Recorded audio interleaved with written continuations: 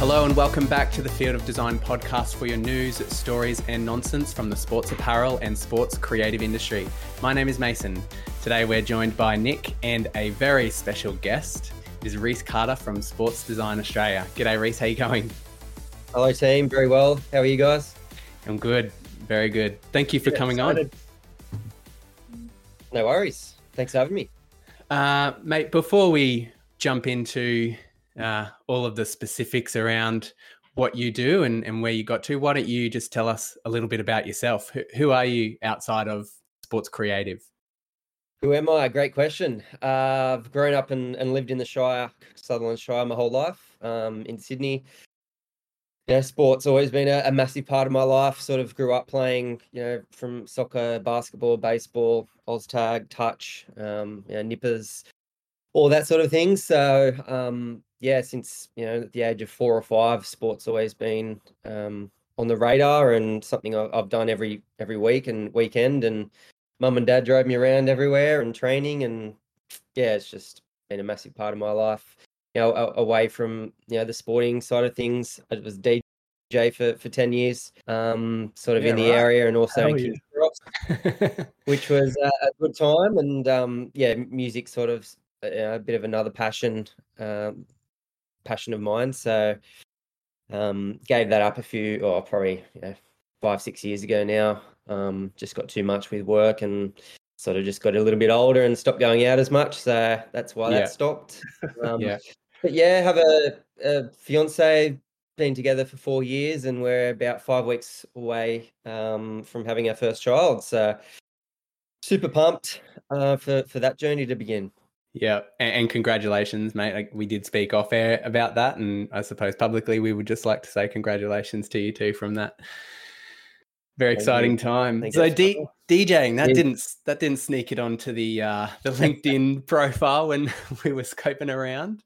So I keep that one off. Yeah, what type of DJing is it? Like clubs or weddings or? No, clubs, mainly clubs and bars. So, to be honest, I did weddings and birthdays and engagement parties as well.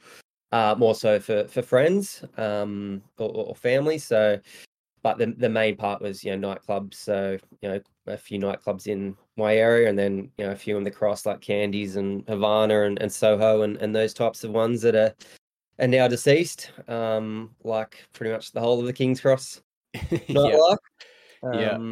More house music and electro, really. Sort of went between those throughout the years. So music itself played a bit of a defining role in you early on in your life. Do you still kind of gravitate towards it? Do you play an instrument or anything like that? No, I don't play an instrument. I mean, I did guitar for a couple of years whilst I was in early high school, but no, mate just bought decks, and I think we were in year 11 or 12. And he just, I went around and played on them and really liked it. And I've always liked music. I don't really have a set genre that I've, I pretty much like all music from, dance to R&B to pop to, screamo or heavy rock type stuff. So, it sort of just came about that way and got into it and loved it. Yeah. Awesome. Yeah. Okay. Well, that's great. I like to listen to music with the headphones on, in my own kind of space. I'm not one to go out into crowds or clubbing or, concerts or anything like that. I think, I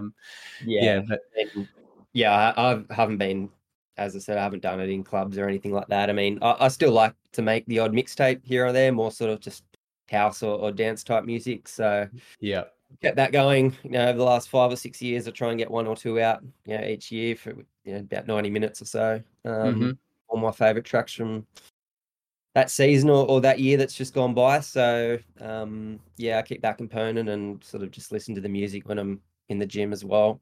Bit of everything. So very good. Yeah. Okay.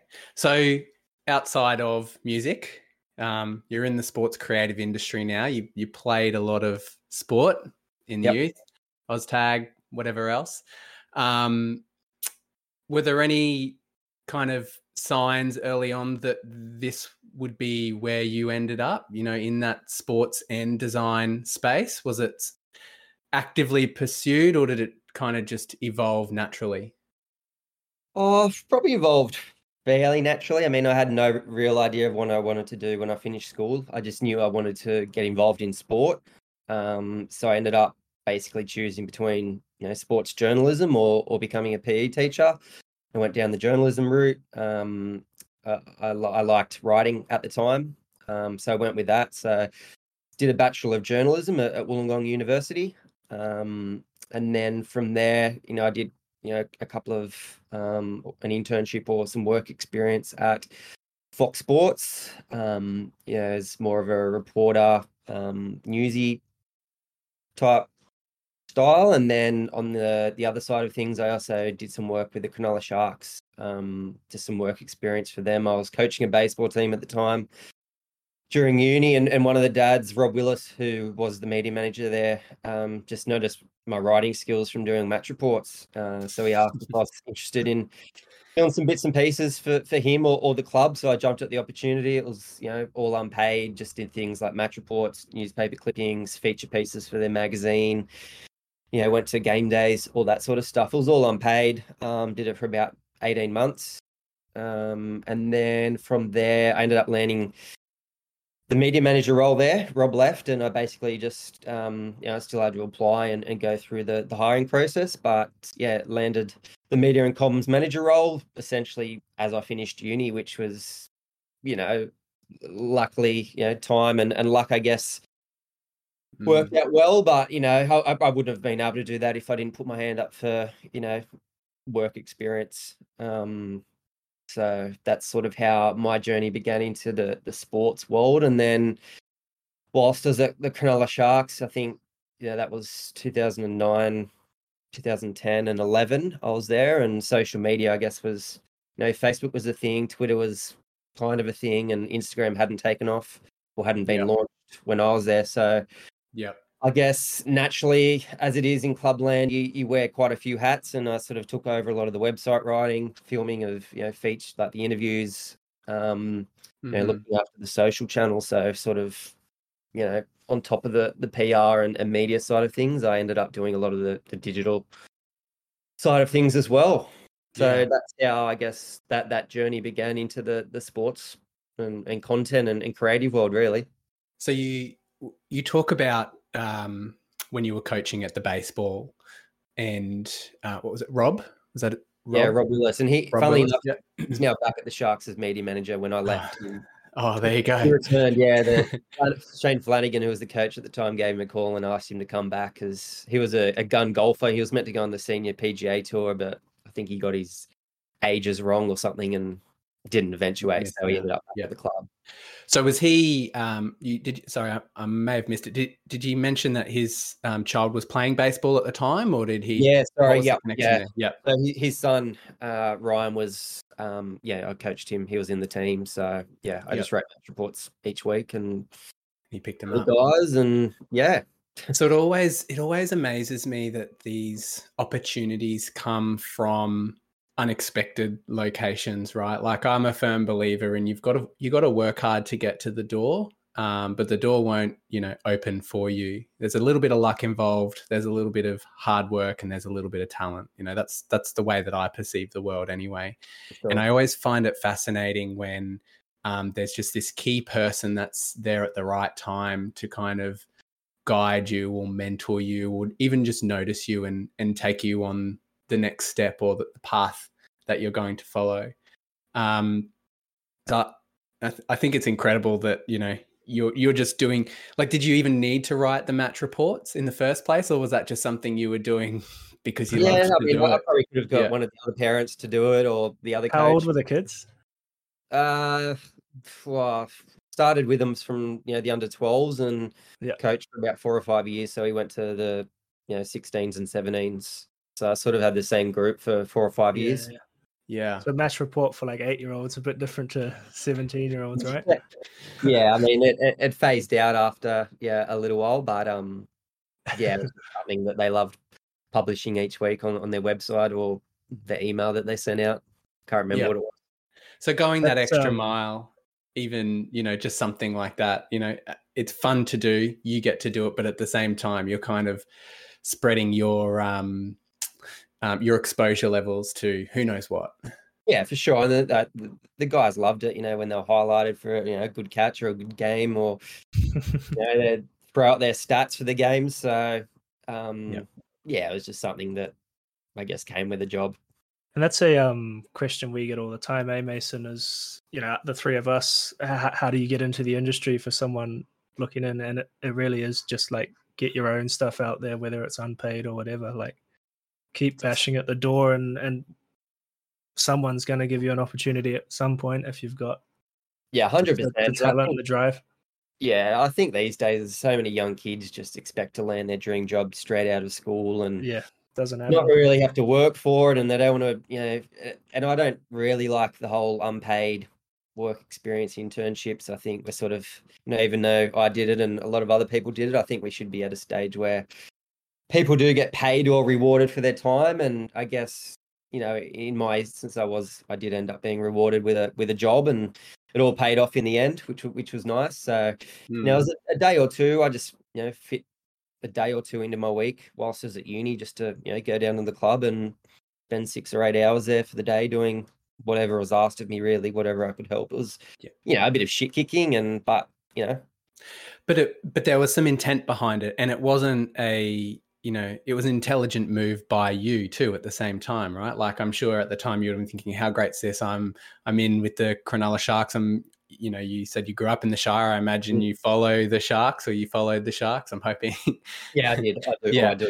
Yeah. So, for you, it was an intelligent decision to make in the first instance. And at the same time, the benefits that you're getting out of it, it's not being taken for granted. You're not being used for a 3-week job or something like that for exposure, and then you're leaving, Yeah, for sure. And Rob was, big on that. He sort of said that, it's not just, a week or two, like it's something that, if you want to, you keep coming in and you come to every game day and, do the match reports. And I loved it. I'm not a big writer anymore. I sort of not a fan. And I guess that's why I didn't go down the actual journalism path. But yeah, it was, gave me a start into the industry, and something I'm really grateful for.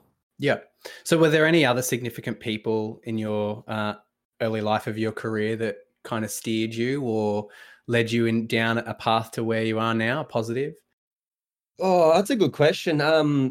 When I first started at the Sharks, Richard Fisk, he was a sports administrator who'd been in the NRL scene for quite a while, was at the Roosters, and he was only at the Sharks for about a year. But he was, like, his experience was and knowledge was really invaluable for me. He had been around the traps. He was quite old. I think he was sort of in his late 60s. So he had relationships with a lot of journalists, and I guess he saw a lot of potential in me, and I guess he was the one at the end of the day that gave me the role. And I guess being younger than Rob or anyone at that sort of age, I sort of understood more of, I guess, the social space and how that worked. And he was a big influence. And then Pete Cassidy and Damien Marnie, who were they had their own agency at the time. They did a lot of work with the NRL via Telstra. Sort of worked with them whilst I was at the Sharks. And when I did leave the Sharks, I went traveling around Europe for 4 months, had no idea what I was going to do when I got back. But, Pete reached out to me when I was over there, and he said, give me a shout when you're back, or, I might have a role for you. I'd love to get you involved in some capacity. So, sort of gave him a call, or hopped on a Skype call with about a month to go on the trip. And he sort of offered me a role, an executive producer role at the agency across, multiple sports and, politics, and it wasn't just sports. So, did a lot of account management and project management there for them. They were massive in terms of, teaching me building it, like how to build an agency from scratch. It was sort of in its infancy there, and managing time and working with a whole range of clients, which I guess is a big part of my role now, managing a lot of clients on, with different deadlines, etc. Yep. So before we get into Sports Design Australia, just going back on, so we've mentioned Cronulla there. What you mentioned you were wearing a lot of hats. What was some of the stuff that you were kind of significantly doing, or made an impact of your time at Cronulla? Oh God, it feels like a lifetime ago now. How old were you when you started there in your full-time role? 21. Wow, Shit. that's incredible. Surely you got to like put the cones out and stuff as well occasionally. I honestly did a bit of everything. I'd set up for press conferences. I'd take phone calls at 5 a.m. from radio stations if a player had been out on the piss. I was writing articles for the website, putting together feature interviews, behind the scenes type stuff. I was doing tweets and Facebook posts for full time. It was just a whole range of things. I was essentially the club spokesperson. At for 21. At 21, That's and I crazy. guess having Richard Fisk there, helped that as well. Mm-hmm. But yeah, looking back, I don't know how I did it at 21. To be honest, it was, it was a 7-day week job, easily 24/7. It was just no stopping. Even the club newsletter that would go out every week. Writing the content for that. Working with the marketing and membership merchandise teams on club initiatives and all that sort of stuff. So yeah, it was a big beast, and I guess that's probably why I ended up leaving after 2 years. I was just burned out, and we had no CEO at the time, and there's no real direction, I guess, for me in terms of personal growth and stepping up into new roles. So yeah, pulled the pin, had enough, and just went overseas with a few of my best mates for 4 months, which was the best decision I made, to be honest. Mm-hmm. Yeah. That you must have had your head screwed on for a 21-year-old to be operating that role. And yeah, and you probably around the same age as some of those players out there too. Yeah, for sure. Actually, I mean, just the other day, I said to my partner Elise, like, I'm pretty much older than every NRL player now. It feels weird. Whereas when I first came into it, I was younger than a majority of the players. The 20s was around then, so I actually formed a decent relationship with quite a few of the 20s who ended up playing in the NRL. Chad Townsend and Tyson Frizzell and those sorts of guys. Paul Gallen and Wade Graham and Trent Barrett and those guys were at the club at the time as well. So I keep in touch with a few of them. I'm still pretty close with Gal and Wade.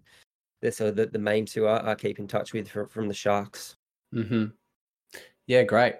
And then so after Cronulla, your other roles there. So at Fox and Pillar and NRL, was there any kind of experiences there that are worth breaking down?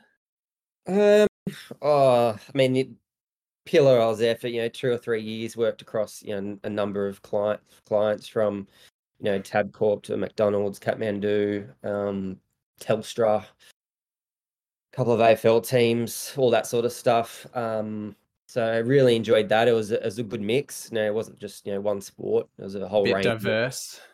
Quite diverse, and the projects were all diverse. One day I'd be managing a team and looking after a lot of the content that the NRL clubs use for their own websites, so their match reports and injury reports and all that sort of stuff. And then the next day I'd be running ad campaigns for politicians. So yeah, it was a bit of a beast. And again, I learned a lot about paid social whilst I was at Pillar, and then moved on to the NRL. To my first role there was social media and community manager. Mm-hmm. I guess a big part of that was still producing content. Community manager. What year was that? Sorry. That would have been start of 2015. I started there. Okay. So social was full in swing by then. Instagram was off, Twitter was off, Facebook was off. Yeah, and Matt Henry, who was sort of the head of social and digital at the time, who's had a massive influence on my career as well.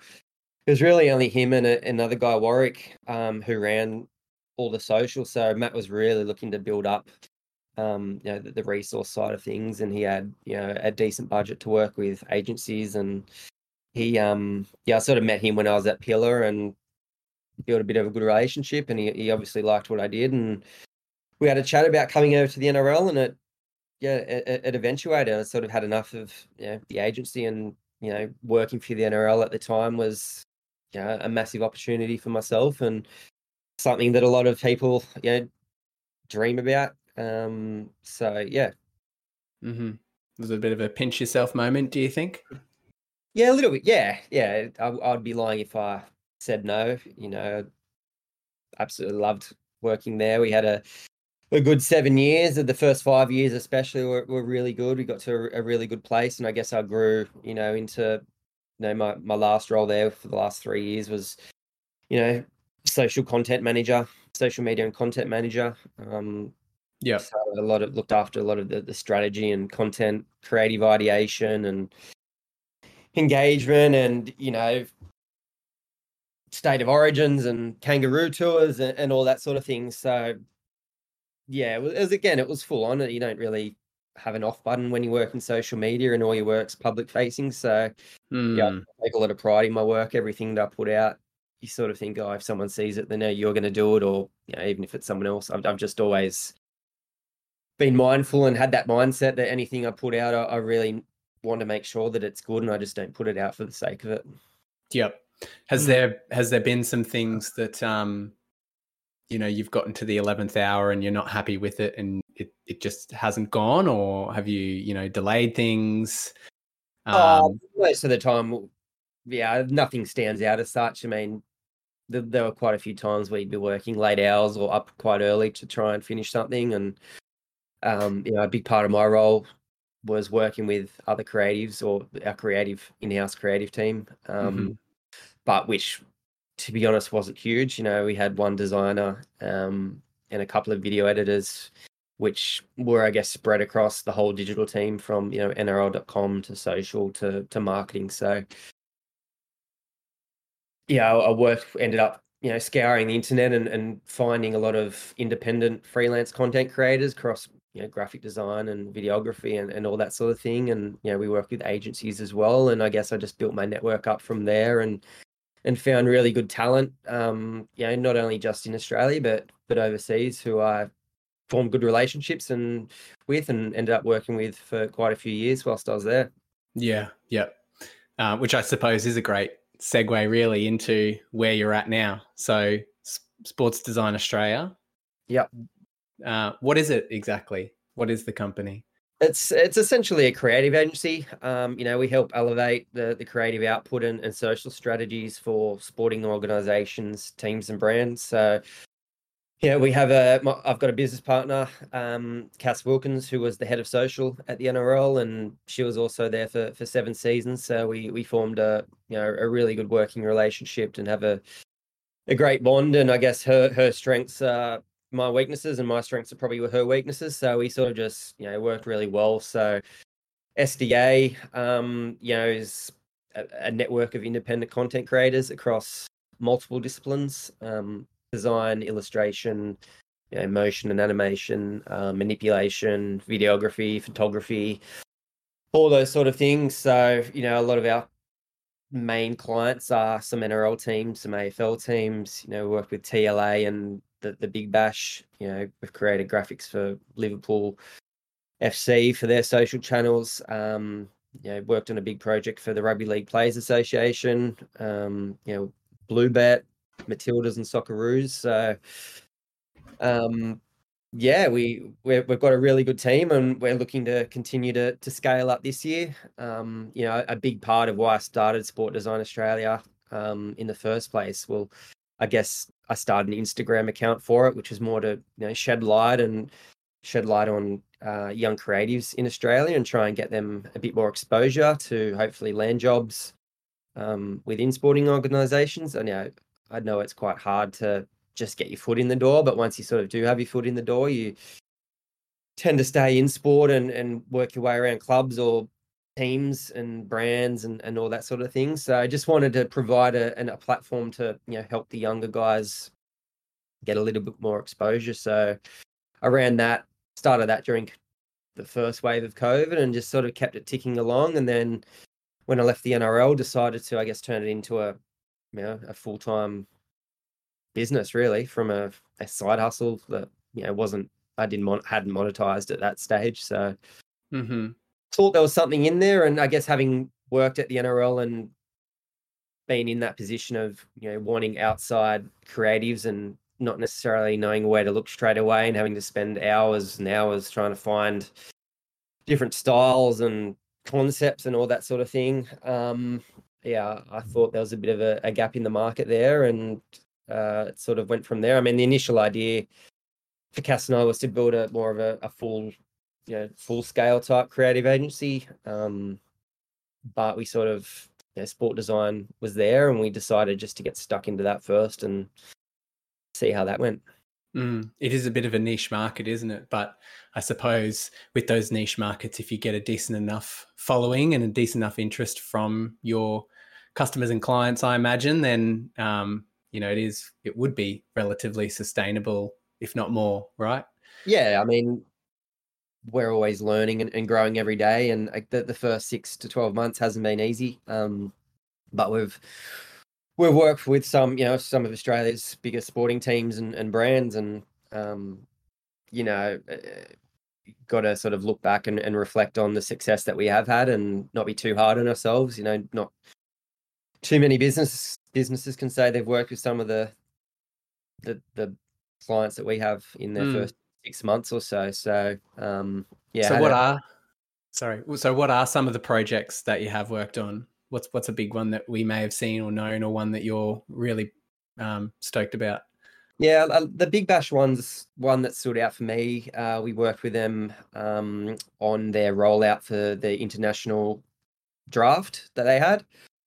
So they needed a whole lot of illustrations for phase one, where they actually announced, you know, what players would be coming from overseas to play in the tournament. And then we sort of added some animation to those. And then the second phase of that was the draft itself. So, you know, creating graphics for, you know, Rashid Khan. Basically, we had to create versions for every team because he could have landed anywhere.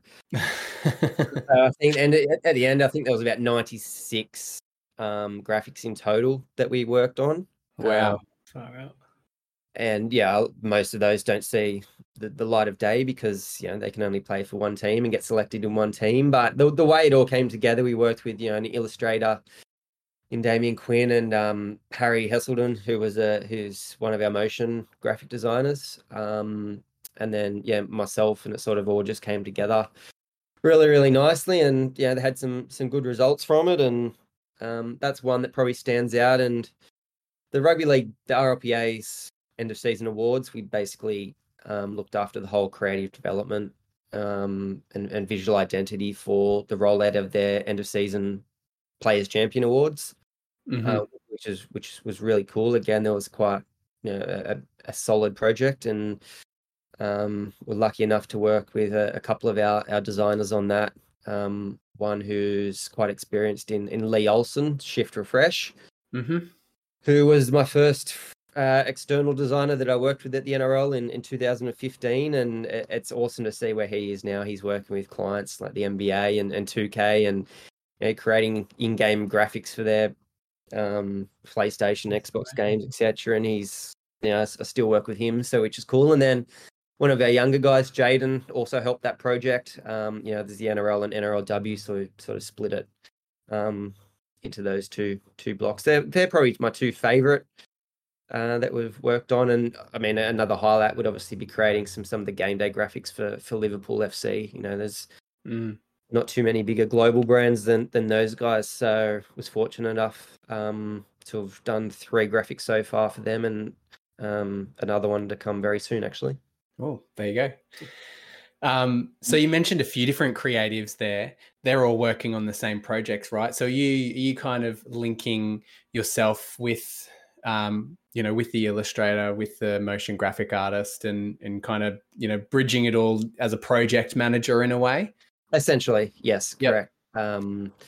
Yeah, I guess I'm the middleman, and, yeah, depending on what the brief is and the style and the budget, I'll basically handpick who we want to work with, dependent purely on those sorts of things. So we don't have internal designers yet. Hopefully we'll hire a full-time graphic designer internally, but I guess the benefit of our current model, and keep that model, is we have access to so many different types of designers, so any of our clients can basically ask for anything and we can deliver on it, whereas internally for them, they're sort of stuck with one or two designers that might not be skilled in illustration or motion graphics, for example. So and they don't have budget or to hire full-time staff in that department. So we sort of find work for the freelancers, which they love, and we, on the flip side, we help clubs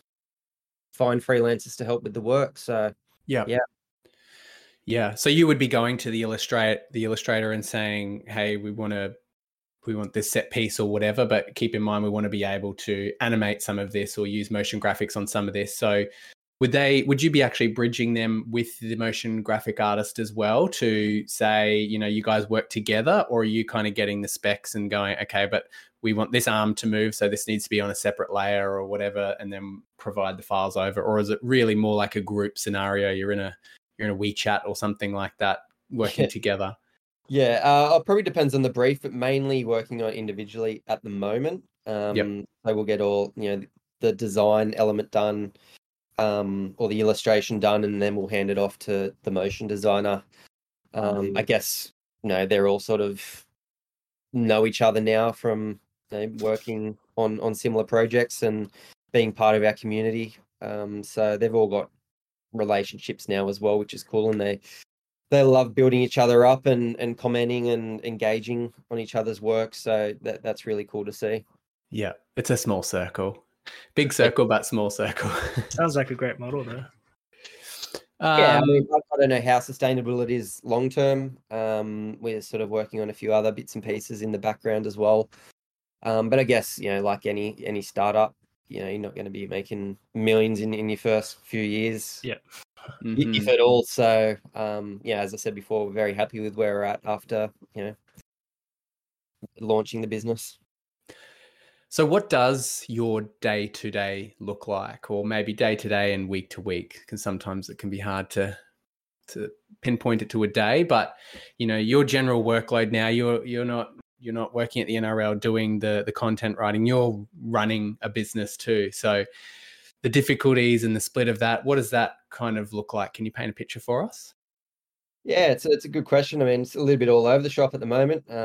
Naturally, as a starting up a business, you again wear many hats. So, a lot of project management, working with clients on briefs and briefing those into our designers. Designing mock-ups myself in Photoshop or drawing them on paper to provide ideas and inspiration for the designer. I tend to be quite hands-on with that. I just like to give my opinion as well on what I like and how I see it all coming together.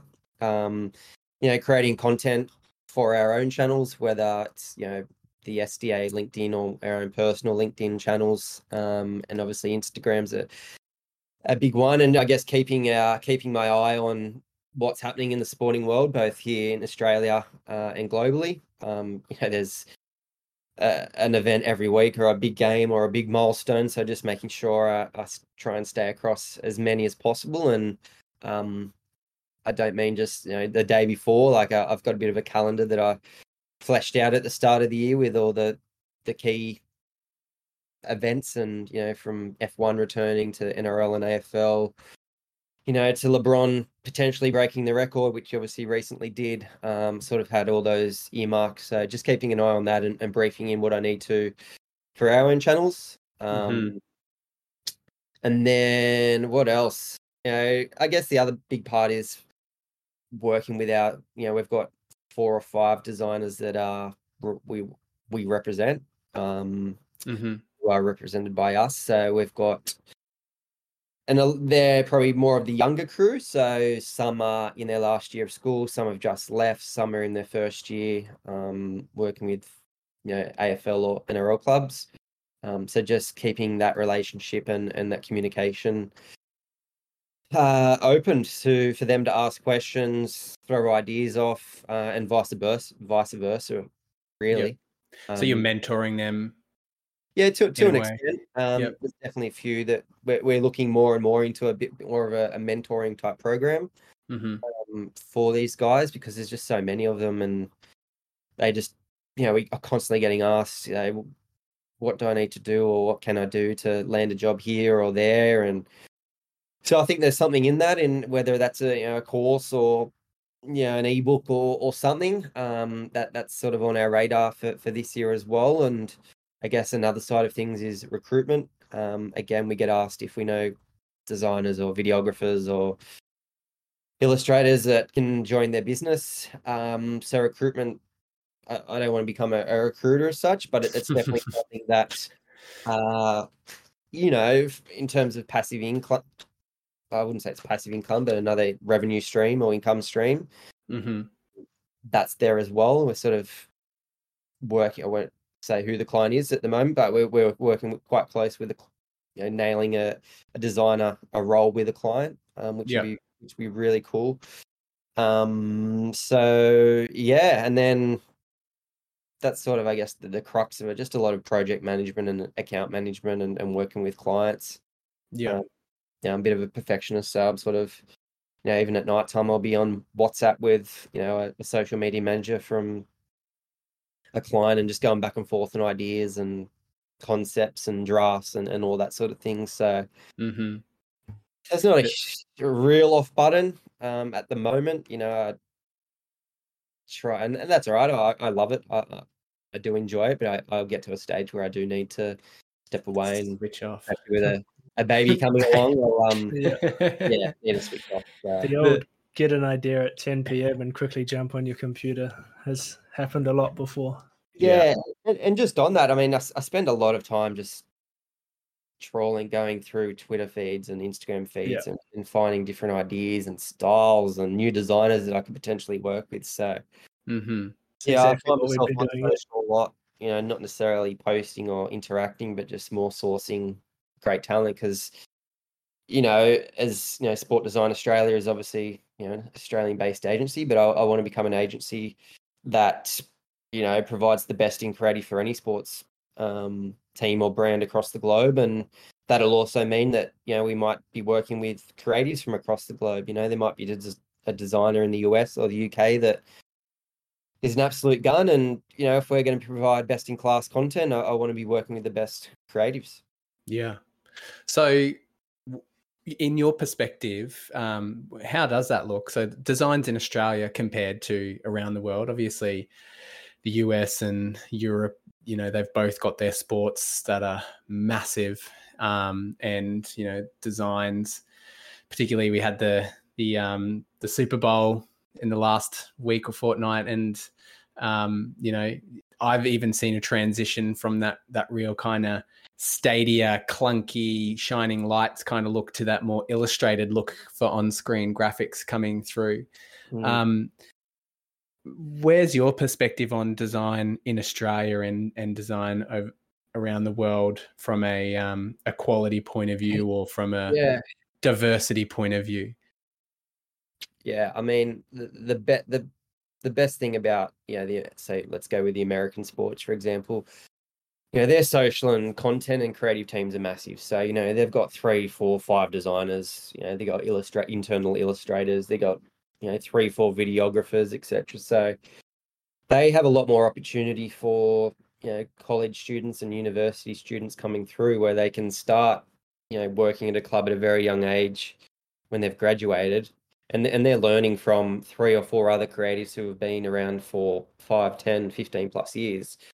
Whereas here in Australia, for the best part of the last 5 years, there's been one designer at a club, and who do they turn to for advice or mentoring and that sort of thing. So I think there's plenty of talent here in Australia. I just don't think there's enough opportunities yet within sporting teams and brands. Definitely there's some clubs that have got teams of 2 or 3 designers and good teams of videographers, but I'd say on a majority, it's definitely nowhere near where America or the international market is for creative. And I think a lot of the decision makers and executives probably don't understand the value of content and good creative. There's a lot of designers that will come straight out of school or uni and basically be running the show, and have no runs behind them. And it's probably something that will change with time. But yeah, from your to your question, there's definitely talent here in Australia. Just it's obviously not, there's not as many, and there's not as many opportunities. I suppose you could compare it to, say, like the NRLW as an example. There's only a limited amount of teams that are playing in a newly formed competition at a pro level. And so you really need to set the foundations first and build that a little bit more and educate, whether that be a community or educate the company that you work for, the sports team, that this is an important factor to be considering for your brand or your team. Yeah, definitely. And a lot of the designers in working for professional teams are run off their feet.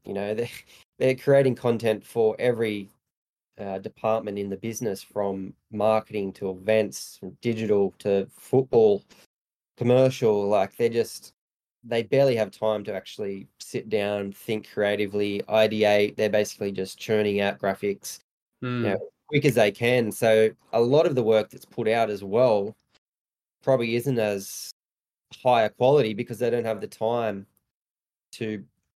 No exploration, nothing new. It's just I got my Canva templates, so I'm running with them and off I go. Exactly. They've got 5-6 graphics that need to be pumped down in one day for multiple departments. Whereas, if you're going to work on a really good graphic or project, it can take, a day or a couple of days to get something perfect. So they've really got to learn to work fast and be happy with not maybe being perfect or where they need it to be, but good enough quality to put out into the real world. Do you think that there is a shift in the market or the industry? I mean, you look at what's happened with Wrexham FC over in football over in Europe, and that real shift to realizing the potential of brand and social and presence that perhaps some of the NRL teams or AFL teams or whoever are putting more value in those spaces? Oh, I definitely see it happening, and it's, it won't happen overnight. Each year these content teams, are usually getting an extra head, and whether that's a designer or a videographer, what the Eels, where the Eels are now compared to, say, 2-3 years ago, they've almost tripled their team for this year. They've got 3 videographers, a couple of social producers, 2 designers. Similar to Collingwood, they've got a monster team down there, and although they sort of look after netball and as well and AFLW, Richmond too, they've now got 3 designers. So it's definitely changing, and a lot of the big clubs in those worlds are building and understanding the importance. And I guess naturally you can't just go out and hire 3 designers and 3 videographers straight away. It's going to be tiered and come at different stages throughout the next few years. But yeah, hopefully there is a bit more of a shift, and it all comes down to who is running the business as well, and what their background is, and if they understand the intricacies of content and marketing, and whether they're more traditionalists, do they have digital backgrounds, or all those sorts of things. So, and there's, as I said, there's definitely CEOs and executives out there that understand the importance of it. They're just, slowly making their way to getting to that point. Mm-hmm. Yeah. That's something really interesting that's coming into sports, like you see, obviously Wrexham, you mentioned, that's got that Hollywood angle, but then you see something like the Red Bull Group with all their teams, the teams almost become a content creator themselves. You see, all these Apple shows with a season with the team behind the scenes. You look at Apple looking at buying football clubs, they're using the football club as the content creator, like the team themselves becoming that marketing agency almost. Yeah, definitely. A lot of the same with the social teams, they're sort of becoming the face on TikTok for their club. type thing. It's no longer all about the players. Fans want to see what's going on behind the scenes and who's behind the camera and posting all the cool content. Yeah.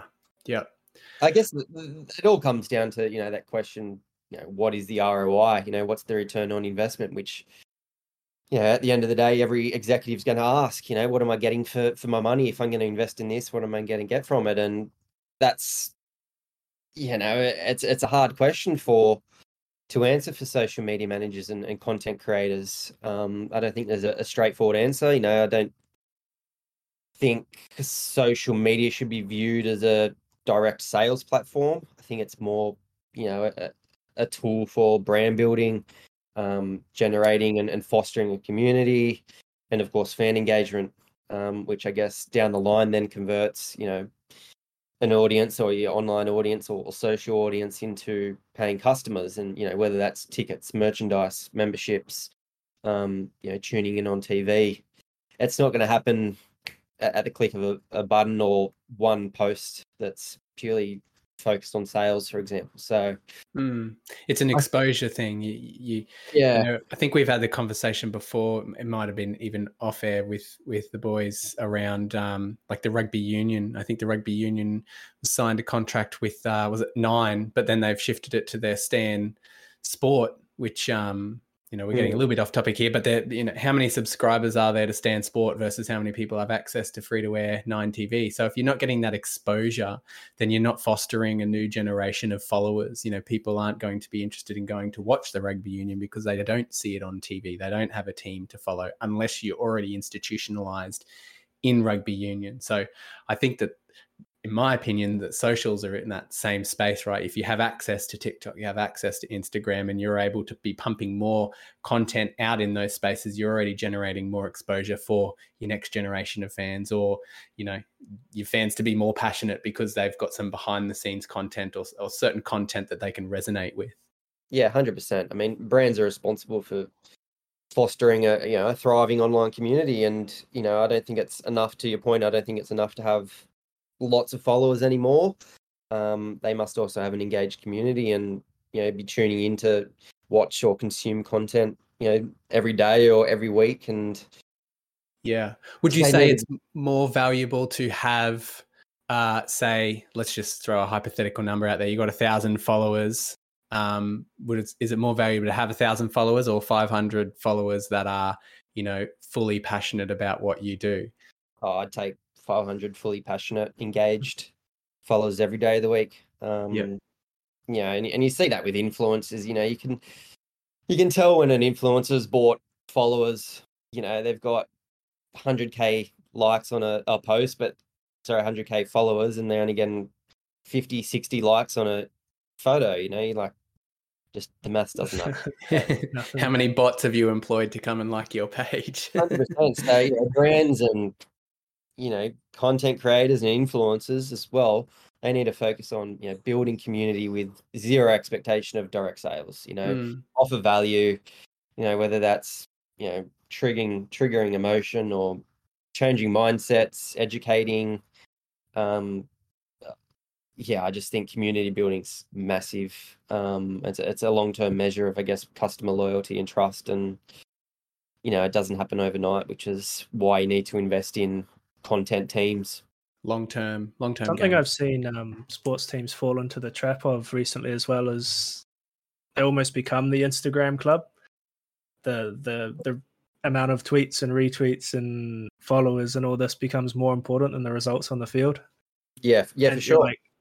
Focus on that, the results first, and you'll build those followers organically rather than sort of this social media attention. Yeah, it's good. It's a good point, and we actually just published an article that we wrote on the Gold Coast Titans content and social lead Gabby Barnes, and the Titans have had a rough couple of years on the field, but her and the team there are killing it with their social media and content, and especially TikTok. They're second most followed now in the NRL, and they've got the lowest membership base. I think they're only just behind the Melbourne Storm, who have the highest membership base, and she's really nailed TikTok, and they're just pumping out some really relatable content that not just Titans fans want to consume, but non-rugby league and non-Titans fans consume. You see a lot of comments on some of the content and videos that she's pulled out, and it's like, I've just become a fan of the Titans, and it's Jeff from the bloody USA watching a video. Yeah. I think the ones that don't focus on trying to sell will always win on social. Yeah. Like that's just how it is. Yeah. How does this is a bit of an offshoot question, but how does it go with the social platforms and managing their algorithms? Like, do you notice that stuff? Are you aware and able to adjust things? You're posting on a platform that you don't own. You're relying on Facebook or Instagram or Twitter or TikTok or whoever to really get that out there or get you new followers. Are you able to manage that successfully? Oh, it's an evolving beast. Every day there's change, or every week there's change, and it's hard. But I guess at my time at the NRL, it certainly noticed a change. Facebook was a monster. We used to reach hundreds of thousands of people with one post, whereas the back end, the Facebook algorithm was shot. Videos that would normally do 10,000 plus likes would be lucky to make 1,000 likes. And more recently, over the last 12 to 18 months, Instagram Reels have really taken over imagery, and now that's looking to reverse. Images are sort of coming back in, and some people are noticing a decline in views on Reels and engagement on Reels. And TikTok's obviously exploded and has a ridiculous algorithm that I don't think anyone will ever understand. It's just you don't get a handbook that says algorithm for TikTok 2023. Here you go, read it. You don't. I mean, you play into the trends that seem to work. And I guess the best thing about TikTok is, you can literally find an idea and essentially recreate it, whether it's exactly the same or slightly different. I think it's a real low hanging fruit for a lot of clubs, and they're just too scared or just put in the too hard basket to jump into, and they're really falling behind. Yeah. So what's your favorite medium? What do you like to see or work with? I've definitely find myself a lot more on LinkedIn and Twitter. Twitter I've always loved. I just, I consume a lot of information or news. I follow a lot of other creatives and social media experts or people that work at global teams, etc. I stay up to date there and just stay across a lot of journalists and the sporting landscape and sporting news. That's been a bit of a beast for the last 5 years for me personally. I don't post a whole lot. I'll retweet and engage on things, but I'm more a consumer on Twitter. LinkedIn, especially over the last 12 months, I've really noticed an uplift in reach and engagement and exposure, and I'm personally jumping more and more into LinkedIn, both from a personal perspective and the business. So, putting out posts on my own profile and then I guess linking it or indirectly linking it back to the business. I find my reach is a lot more powerful, or I get a lot more reach out of my personal profile than the business at the moment.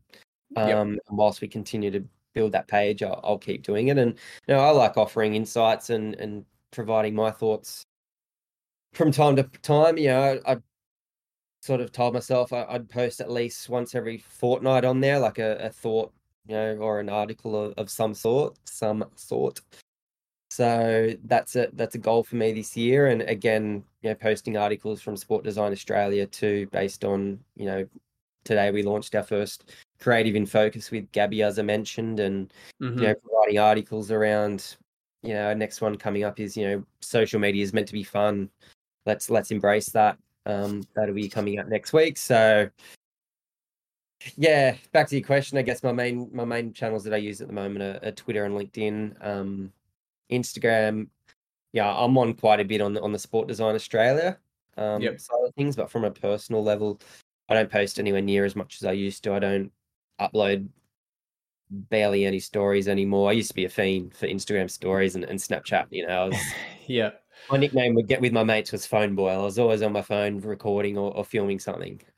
So I've really done a 180 on that. So, and I don't use Snapchat anymore. So, and Facebook, I hop on every now and then. I've deleted the app from my phone. I'll find myself on desktop every now and then, just checking in more so with family and friends, and more so Messenger. But yeah. Okay, and so we'll slowly get to wrapping it up. What is your perspective on the future? So with sports design, with sports creative, we've just been talking socials. I suppose the big one that we kind of joke about a little bit on here is the NFTs and metaverse and AR and VR. Yeah. Do you have any perspective on that? Do you think that that's something that is going to, really take us by surprise and start to take off, or is it just a bit of another, a Snapchat, a bit of a fad that's going to phase away? Yeah, it's an interesting one. I think NFTs are here to stay. Same with crypto. Obviously it's a bit of a bear market at the moment, and there's probably been a lot of people have probably lost money on NFTs and crypto. Including myself. Yep. I know I'm not alone, that's for sure. But I think it really just depends on the project. I think 90% of projects will be either a rug or fail, or just be a disaster. And then I think there'll be, 5 or 10% that will evolve and really become a force in the market. And I think naturally it'll be something sports teams get more involved in. You see Australian Open have been quite involved with it, with their metaverse, the metaballs. I think it's the metaballs. Yes. Balls. Yeah. And they've got someone who's specifically, Web3 or web metaverse focused down there. Employed full time. Yeah. Yeah, and so that's they're getting great results from that, and they've invested in it. And I'm not sure, what the profit is or revenue or return is at the moment, but I think, long term they're definitely going to be well ahead of, a lot of other businesses. I think they're finding their feet. Like I don't know if you've listened to too many episodes, but we've joked about it a couple of times, and I've said to the guys that, look, this is not the iteration that we're going to land on. This is a new market, a new wave. It's trying to find its feet. Like with everything else, there's going to be some things that just fail in a blaze of glory. But once the dust settles a little bit, we might, NFTs might fall, but it'll be the next thing, or crypto might fail, but it'll be the next thing. It's the evolution of it. I was actually really fascinated with those tennis balls. I think it was if you own an NFT and it's a grid within the tennis court, right? So if your ball, a winning shot lands in there, I can't. It adds the value of something. I don't know. I'll include it in the in the links to the episode. Yeah. But I don't know. I found it really fascinating, and same with all of the 3D artists that I've kind of touched base with and reached out to. Is you're hearing a lot more of Nike with their Web3 development and creating garments specifically for the metaverse. I think it's definitely coming. Virtual seats that the Brisbane Olympics this recently posted something to say, you could potentially purchase a seat or a drone even to a virtual space. So you just wear your goggles and you're on the sideline of the 100-meter sprint, or wherever in the 100-meter sprint. Doesn't even need to be in the sideline. And my brain starts to go, what does the HUD look like? If we were talking in gaming terms, what does an on-screen graphic look like when you're wearing your VR headset at the Olympics? And then you think all the dirty stuff about advertising and everything else. It's wild. And to your point about Nike, that a lot of the big brands are starting to invest and hiring people in the Web3 and metaverse space and crypto and NFTs. So it's not going to go away. As you said, it's, there's a lot more to come, and where it's at now is certainly not where it's going to end up. That's for sure. Even sporting teams with memberships and ticketing, it'll all become some form of NFT or digital component.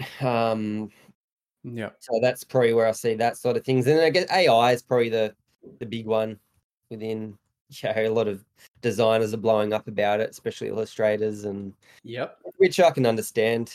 I guess, for those that don't know what AI is, it's, I guess, the ability of machines to perform tasks that humans normally would. So, a lot of people are scared that their roles or their positions will become redundant because a robot's gonna take over and do it all for them for a lot less money and a lot less time. But Yeah. I mean, for me, I view it more as a tool to help me, if I've got an example in my head for an illustration that I want mocked up, I've had to play around with a few programs where I'll, type in a few prompts and it'll pump out a really ugly looking graphic, but it'll give my designer a pretty good idea of what I'm after. Mm-hmm. As opposed to me, sitting on a notepad and trying to design things or put a few things together in Photoshop. I sort of use it that way.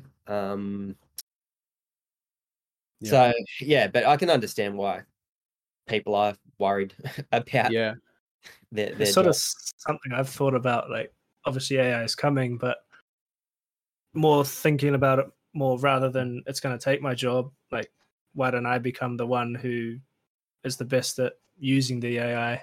Yeah, that, or how can it assist just you evolve with, yourself, Yeah, for sure. And yeah, how AI can actually help you in your role, not take over your role. It's a powerful tool and it can certainly help people. I just think they need to understand what it is and what it can do for them and be okay with it, because I don't think it's going anywhere. Yeah. I think we might actually just about call it there, Reece. Don't want to take up too much of your time. I know you're a busy man with a thriving business to maintain. So before we did finish up today, I just wanted to get, I suppose, a little bit of advice from you for those who are starting out or want to get into the industry. Have you got any insight that you can, leave with them? Yeah, for sure. There's quite a lot of advice I could give. Posting your work's definitely one.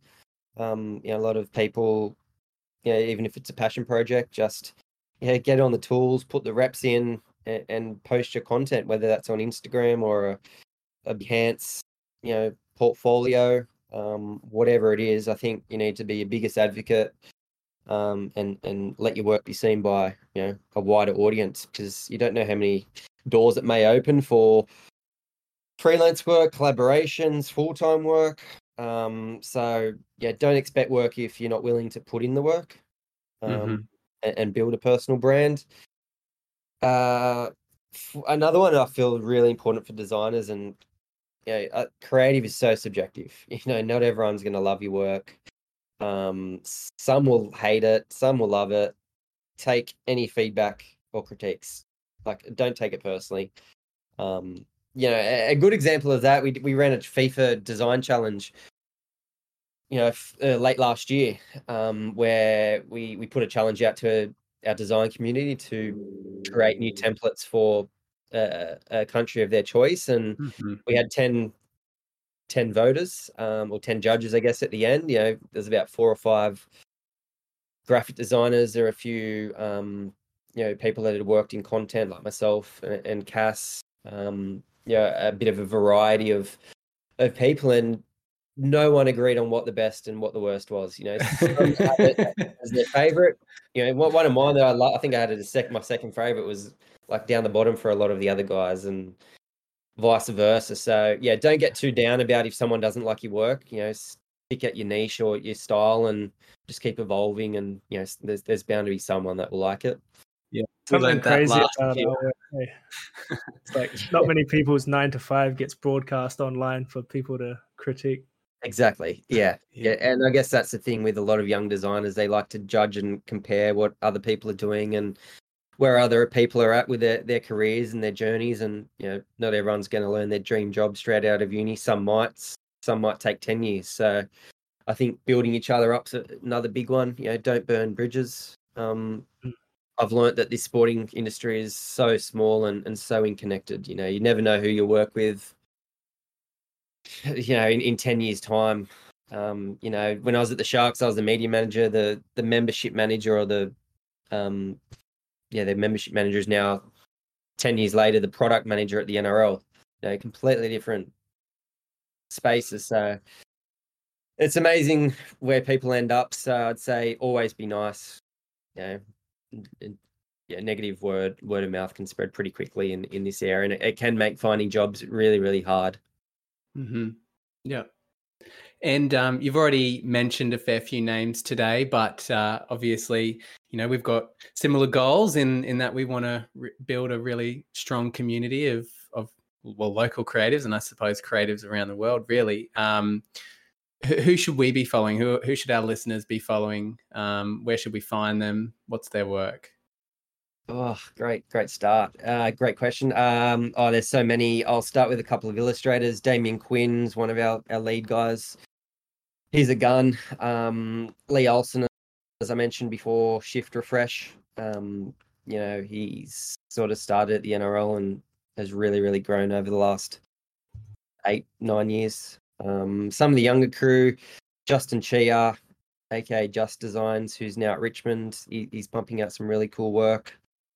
Jaden Spiteri, does a lot of work with us, who's JS Graphics. He's got a really cool style. He's really good with textures and hierarchy and all that sort of thing. I could honestly go on. Another guy actually I do want to shout out, Frank Labarina. Haven't done too much with him yet, but he's someone that really just gets around everyone in the community. He's always posting work. He works his ass off, trying new styles, new concepts. So I just wanted to give him a shout out as well.